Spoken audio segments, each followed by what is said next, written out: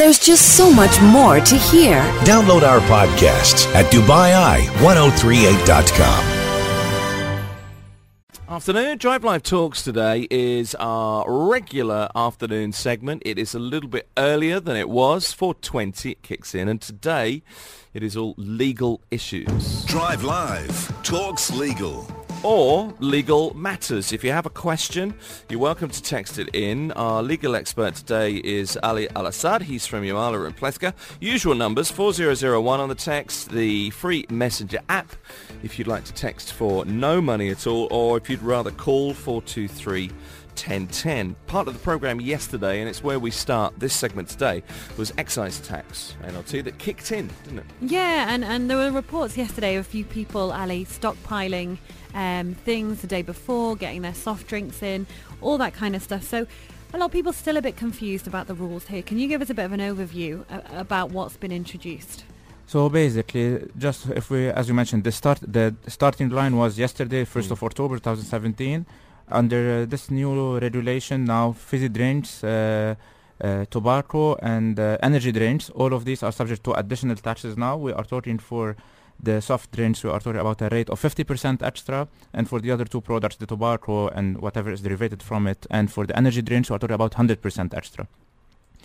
So the idea, you mentioned something about piling, like if individuals are rushing to buy, like keeping some extra, let's say, inventory in their own houses or stuff, yeah, that's something that was possible up to certain limits, but despite we heard that some shops are refusing to sell you like massive quantities. But for suppliers, like if suppliers, let's say, for example, everybody was anticipating the date, if for any supplier was trying to save or to accumulate excessive volumes of inventory in his warehouses, the authorities have a way to chase him even for that and for to tax it in the future. Wow, and we heard a bit of confusion yesterday. So we know that carbonated soft drinks, for example, could potentially be confused. So some people were like, well, does sparkling water count? Does that fall in the same bracket as cola? Because some shops were confused. Some people were charged twice as much for fizzy water, and that shouldn't be included in it. So basically, as per the applicable regulations now, the carbonated water, if it's not flavored, it's not covered under the excise tax. But if, let's say, we have carbonated water that have flavors and stuff, then it will be treated as a normal soft drink. Well, see, this is what's interesting, isn't it? I suppose there's a distinction that needs to be made. According to the FTA website, the Federal Tax Authority, the guidelines that they posted, sparkling water should not be taxed. But this comes down, you can be pedantic about this and say some flavoured waters, it's not absolutely clear what's there. I suppose you could argue that some are naturally flavoured. I don't know if that's a potential loophole, or does it cover everything? As per the regulation, it mentioned non-flavoured. So it's absolutely yeah, zero. If you see the draft of the regulation itself, it say like non-flavored. The flavored will be treated differently because whenever it's flavored, then we have the issue of the sugar coming inside the components, and this is the main reason behind the soft drinks being. So people are just flouting the guidelines and trying to get away with it. Yeah, even yesterday we came across a situation that now we have like certain products, they have the price printed already on the can. So how's it going to be the situation? Now we have a price showing 1.5 and now it will be sold for 2.25. So how it will be treated, we'll see in the next few days. It's interesting that one when the label already has the price printed on, but I guess rules are rules and it started, and if the cans were printed previously, it's tough luck. It's also interesting to see if some of the larger supermarkets, and you made the point there, some people were stockpiling, weren't they? I was out on Saturday evening, and some of the cola beverages just weren't available. I got the last 6-pack of one of them. Oh. I flocked to that area and surreptitiously ran to the checkout, of course. But it's interesting. And you wonder if you're going to some of the smaller retails, whether you can still get these goods at a cheaper price or not. I don't quite know when it's actually going to kick in. I was listening to the Business Breakfast yesterday morning, and it does depend on stock levels, doesn't it? Because the idea here, like, there is a situation, like, it might be a bit hard to monitor or to chase it case by case, but the idea is that if, for example, we have a shop now who purchased, let's say, 10 boxes of tobacco. He bought it under the previous price. Yeah. If now he would sell it according to the current price after adding the excise tax, he will be charging the consumer excise tax despite himself he didn't pay it, which means there will be a window here for people to make some kind of like extra benefit or let's say extra income, which may not be allowed. So if you have stuff that you already bought it under the old price, you should have to keep selling it under the old price. Okay, so if you, for example, did go to, I don't know, your supplier and you bought all the soft drinks, and then on the supermarket the next day, the price is supposed to be increased, but you've bought the stock at the cheaper price, are they obliged to sell it cheaper? If we want to stay like in a reasonable way, yes. Like if the supplier is buying it for cheap, he should sell it for cheap. If he's buying for after adding the excise tax, he should sell it for the excise tax. But how to monitor it, that's something we need to see. Yeah, we've had a text in saying, I like soda water. The last time prices were hiked, one brand increased to 9 dirhams, like soda pop, one remained at 6 dirham. It'll be interesting to see how they change now, because of course it's the way that this price is carried on to the consumer as well, because part of a retail price is made up of lots of elements. So it's difficult to quantify which elements will go up. So basically now any supplier who's making these sales, let's say it's not going to be the end shop, it will be more like the producer or the importer or whoever have like the massive warehouses where they keep the big quantities of these products. So the idea is they have to take a certain item, take the average price of it after including all the taxes except the VAT. From there they will come with an average price, which is the actual selling price. Based on that, the excise tax will be calculated. Which means if we take, for example, a bottle of soft drink, you buy it from the supermarket usually for 1.5 dirham. Okay. Now we will have starting January we'll have the VAT. To calculate the excise tax, you take the VAT out. So basically you just add the customs, and if there is any taxes applied by the municipality. From there we'll end up with a price. You apply the 100% or the 50% to this price. Okay, and this price can be subject to reviews from the authorities. If there is any manipulation in the prices, the authorities will interfere. And this will bring us to another topic, that the same bottle of water that you currently buy from the supermarket for 1.5 dirham, if you go to a 5-star hotel or to, let's say, a restaurant, the price there might be times 10. In this situation, the 50% is not going to apply to this high price. It will always apply to the original price, which is the 1.5. I did wonder that, what's going to be applied in, say, a 5-star hotel, which has overheads and service charges and everything else, and I get that. I don't agree with people charging 20 dirhams for a cola beverage, but people do. What happens? Is that going to be, well, it's 50% up, we can put another 50% on that? I just wonder how that's going to... Basically, as per the regulation, if the hotel is selling the soft drink can for 20 dirham, he should not sell it now for 30 under the excuse that now we have excise tax. They should add just the... 50% that we can add to the original price, which is like 2 dirham. So instead of 20, it should be maybe like 21 or 22. Nothing more. Yeah, we can dream, can't we? Let's hope it should be that way at least. It should be. Ali Al-Assad is here from Yamala in Pleska talking about excise tax there. If you have a legal question for Ali, he is well able to answer questions that come in. This is Drive Live with Natalie Lindo-Taylor and Tim Elliott. Afternoon, welcome to Drive Live. If you've just switched your radio on, we were talking about excise tax just now. Ali Al-Assad is here from Yamala in Pleska. Drive Live's talks today is legal. Ilan texted in, as we're talking about excise tax, looking at some people saying carbonated water. Yesterday they've been overcharged for carbonated water. Yeah. You're not allowed to do that. The FTA, the Federal Tax Authority, says if it's not flavoured, carbonated water should remain at the same level. Ilan says, I like soda water. So can I just ask a question, because this always confuses me, the difference between a seltzer, soda water and carbonated water? Some of them have salt in them. Is that what it is? I think so. What about tonic? That's got quinine and things like that in it. Okay. I think carbonated water is just that mineral water that's fizzy and that's carbonated, but soda water has added salt in it. And that's all it is? I think so. Oh, okay, yeah. fair If you look at the salt, water has a natural salt content, but it's even more than that in soda water, I think. God, it's like Googling talking to you. Oh no, I could be wrong. Someone probably will text in and tell me I was wrong about the German, like the German yesterday. I got the V and the W mixed up, so I'm sure we'll find out. We have had a text in on this actually. No name on this, but it does say, as we were talking about the prices, in America there are standard prices on each product, and from one state to another, the receipt reflects the final actual price because it incorporates the tax. So it does vary from state to state. So, for example, you may see a magazine and it's $3.99, but on the receipt in California, the price might be $5 because of tax, whereas in Oregon, they will only charge you $3.99 because they don't have sales tax. So he's saying, there doesn't need to be an issue if the labels are already printed, because the receipt should to show the final price. It's not as though you drive to from California to Oregon, though, to get cheaper soda, is it? No, but you just know that the sales tax varies. Okay, fair enough. We'll be piling down to Ajman to buy our cola beverages from now on. Drive Live talks legal. I'm not suggesting that cola beverages are cheaper in Ajman, by the way. I look forward to your angry texts. Well, our guest today for Drive Live Talks Legal is Ali Al-Assad from Yamalova and Plethka. We do have another topic to look at today, Ali. It's just the news that you can now register online for your will here in Dubai. So basically, yes, for the DIFC wills, that as we know, since was established, always the presence of the parties was mandatory in person or through a POA at the DIFC premises to register your will. Until recently, a new service was launched where now, if we have a person who is willing to rent a will, and provided that this will is limited to property assets in Dubai and Ras Al Khaimah, or to free zone companies' shares in Dubai and Ras Al Khaimah, if you are talking about only these two assets, you can approach the DIFC online, file your will there without need to come to Dubai. However, if you want to add any movable assets, or let's say anything related to the custody of any minor or kids you may have, then in this situation you cannot benefit from the online service. You have to revert back to the traditional way of doing it.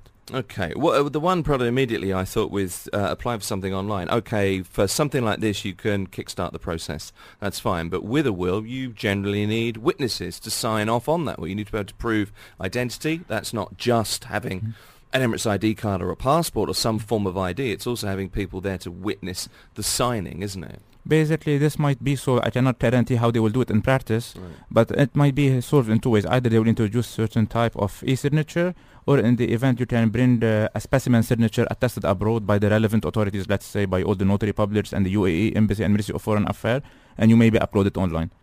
That's something we have to see how they will do it in practice.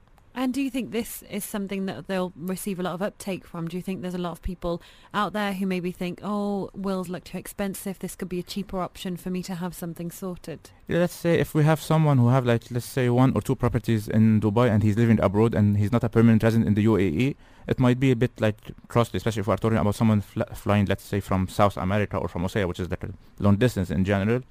It will be quite expensive to come here to Dubai. You have to book hotels, you have to arrange your flights, whatever permits you may need, and later you have to hire someone here in Dubai, a professional service provider who can draft this will for you. So it may, like, the fees may add up without, like, realizing you'll end up paying some good amount of money. In that way, it's very convenient money-wise and even time-wise. Some people, maybe they don't have even the time to travel or to plan a trip or something like that. So if they can do it online, it will be much more convenient. And if you were, say, one of these people who lived overseas, you've invested in property here, maybe just thinking Dubai's developing quickly, I want to get in on this, and you decide to do that. And then maybe a few years down the line you think, well, do you know what? I really could imagine myself living there, and you decide to move to Dubai. Will this will still stand if you move to the country, or is it only for people that are based internationally? Basically, like, there is a situation where whenever you applied, you are not a UAE resident, it's fine. But even if later you get residency, I don't think it will change the situation, because residency status, like, if someone, let's say, we take this scenario, someone attested this will while he had no residency, later during his life he moved to Dubai, he had a residency, and all of a sudden he have an accident. Like, I don't think we can affect his will by just the fact that being resident or no. As long as the starting point is fine, I think nothing will be affected. And this is a new thing. It came into effect from yesterday, and it's for investors living abroad, real estate assets or shareholdings in free zone companies in Dubai or Ras Al Khaimah, as you said. I'm just looking at some of the other information here, and this is interesting, and it kind of answers my witness question just now. The draft can be registered in real time by video conferencing with a registry officer based here in Dubai.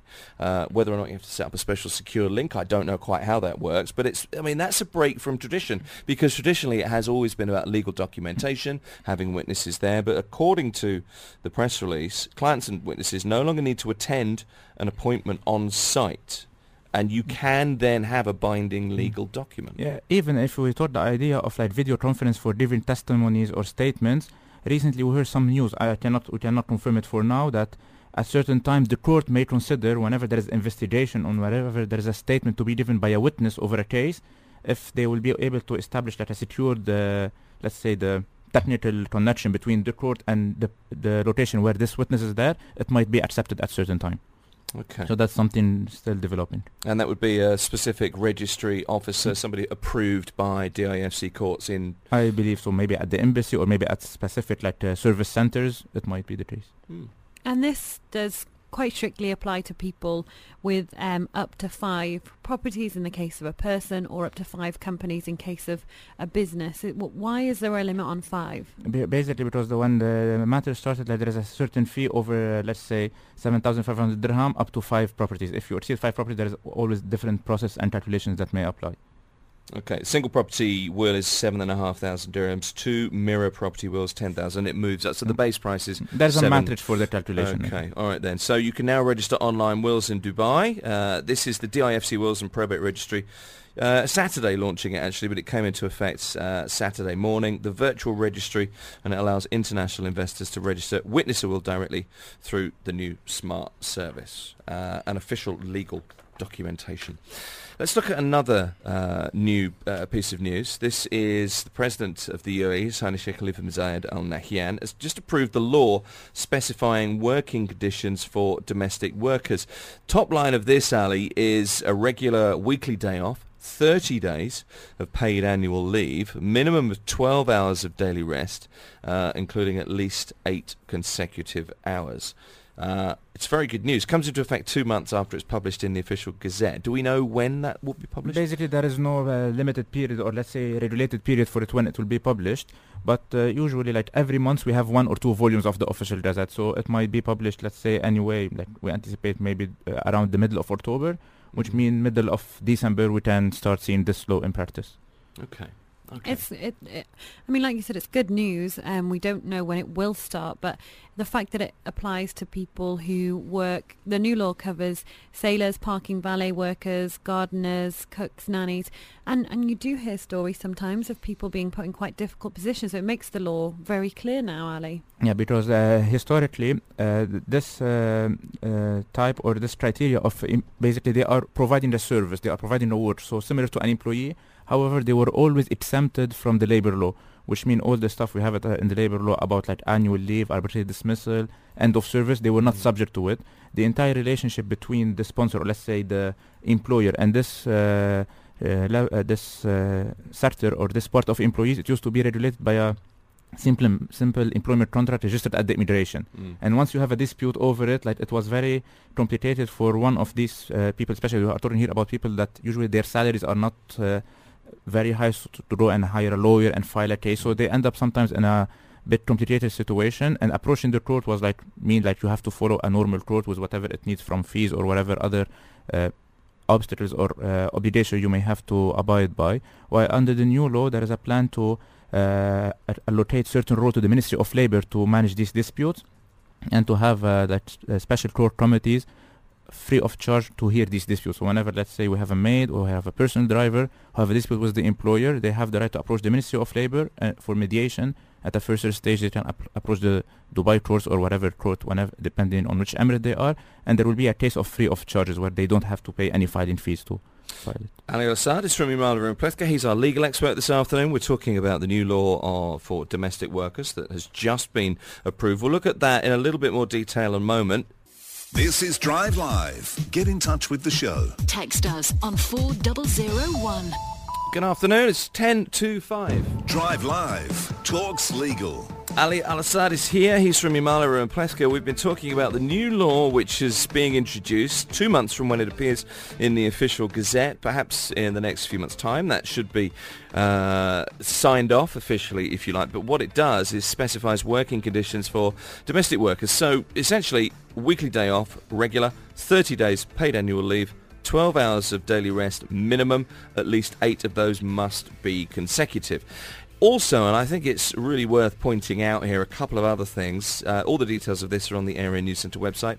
The new law covers explicitly sailors, guards, parking valet workers, farmers, gardeners, domestic workers, cooks, nannies, private trainers, nurses and drivers. And one thing that is really important to outline, because I think it's been confused for some time, household workers also have the right to retain personal documents such as passports and IDs. It's really important to get that across. It is, your passport is not even your own property, it is the property of the country from which you hail, isn't it? Correct. Basically, the only party who have the right to retain a document in the UAE is authorities. Let's say you are arrested on bail at the prosecution, there you can drop your passport. But for your employer, regardless you are a domestic worker or an employee, have no right to withhold the passport of under any excuses. Because sometimes we hear excuses about like, okay, we have people who have access to cash, we cannot give them their passports.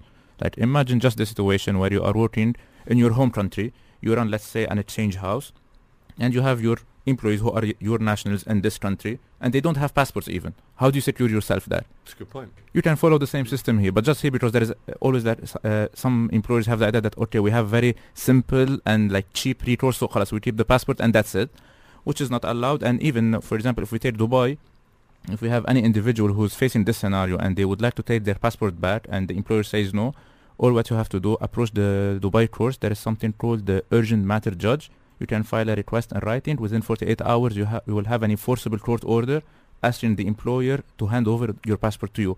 And whenever we are saying about enforceable order, then in the event the employer does not abide by it, you have the right to bring the authorities to force the employer to abide by the judgment. So if you are awarded an enforceable order, yes, and your sponsor, in this instance, take this as the instance, and your sponsor says, no, I'm keeping your passport, you can go to the police station with the order, yes, and ask the police to accompany you to your sponsor and get your because usually the enforceable court order will have a clear wording on it saying that this is final and enforceable, and authorities should support whoever, like the claimant, by whatever legal ways to enforce this document or this decision. And in practice, in such situation, is the police.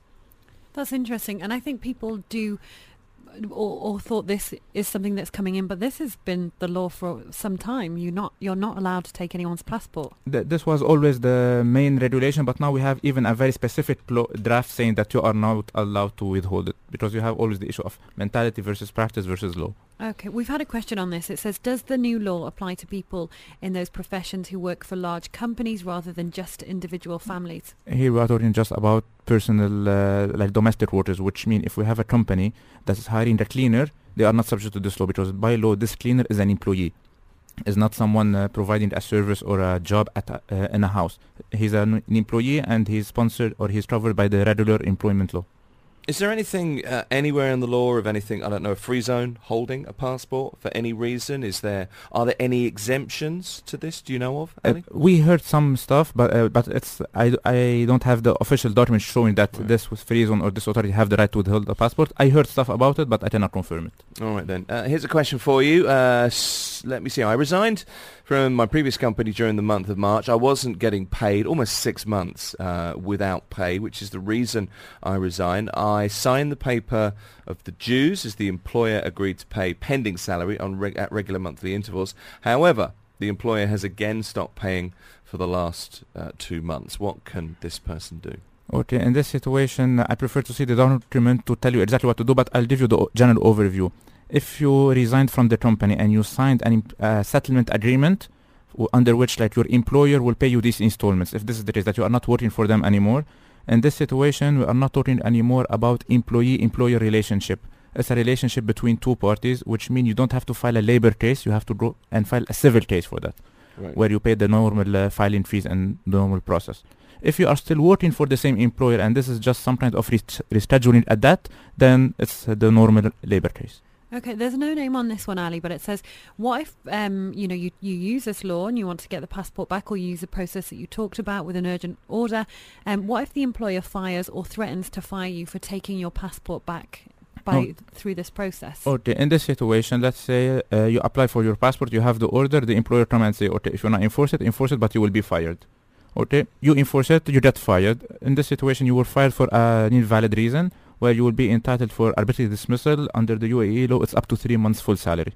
And even if they fire you immediately, also you are entitled for compensation for at least 1 month's notice period. So we are talking about 4 months plus, unless your notice is longer. But yes, in this situation, you have to be aware about the fact that if you have a fight with your employer, yes, you might be fired, and there you can obtain the compensation mentioned in the law, which is up to 3 months salary.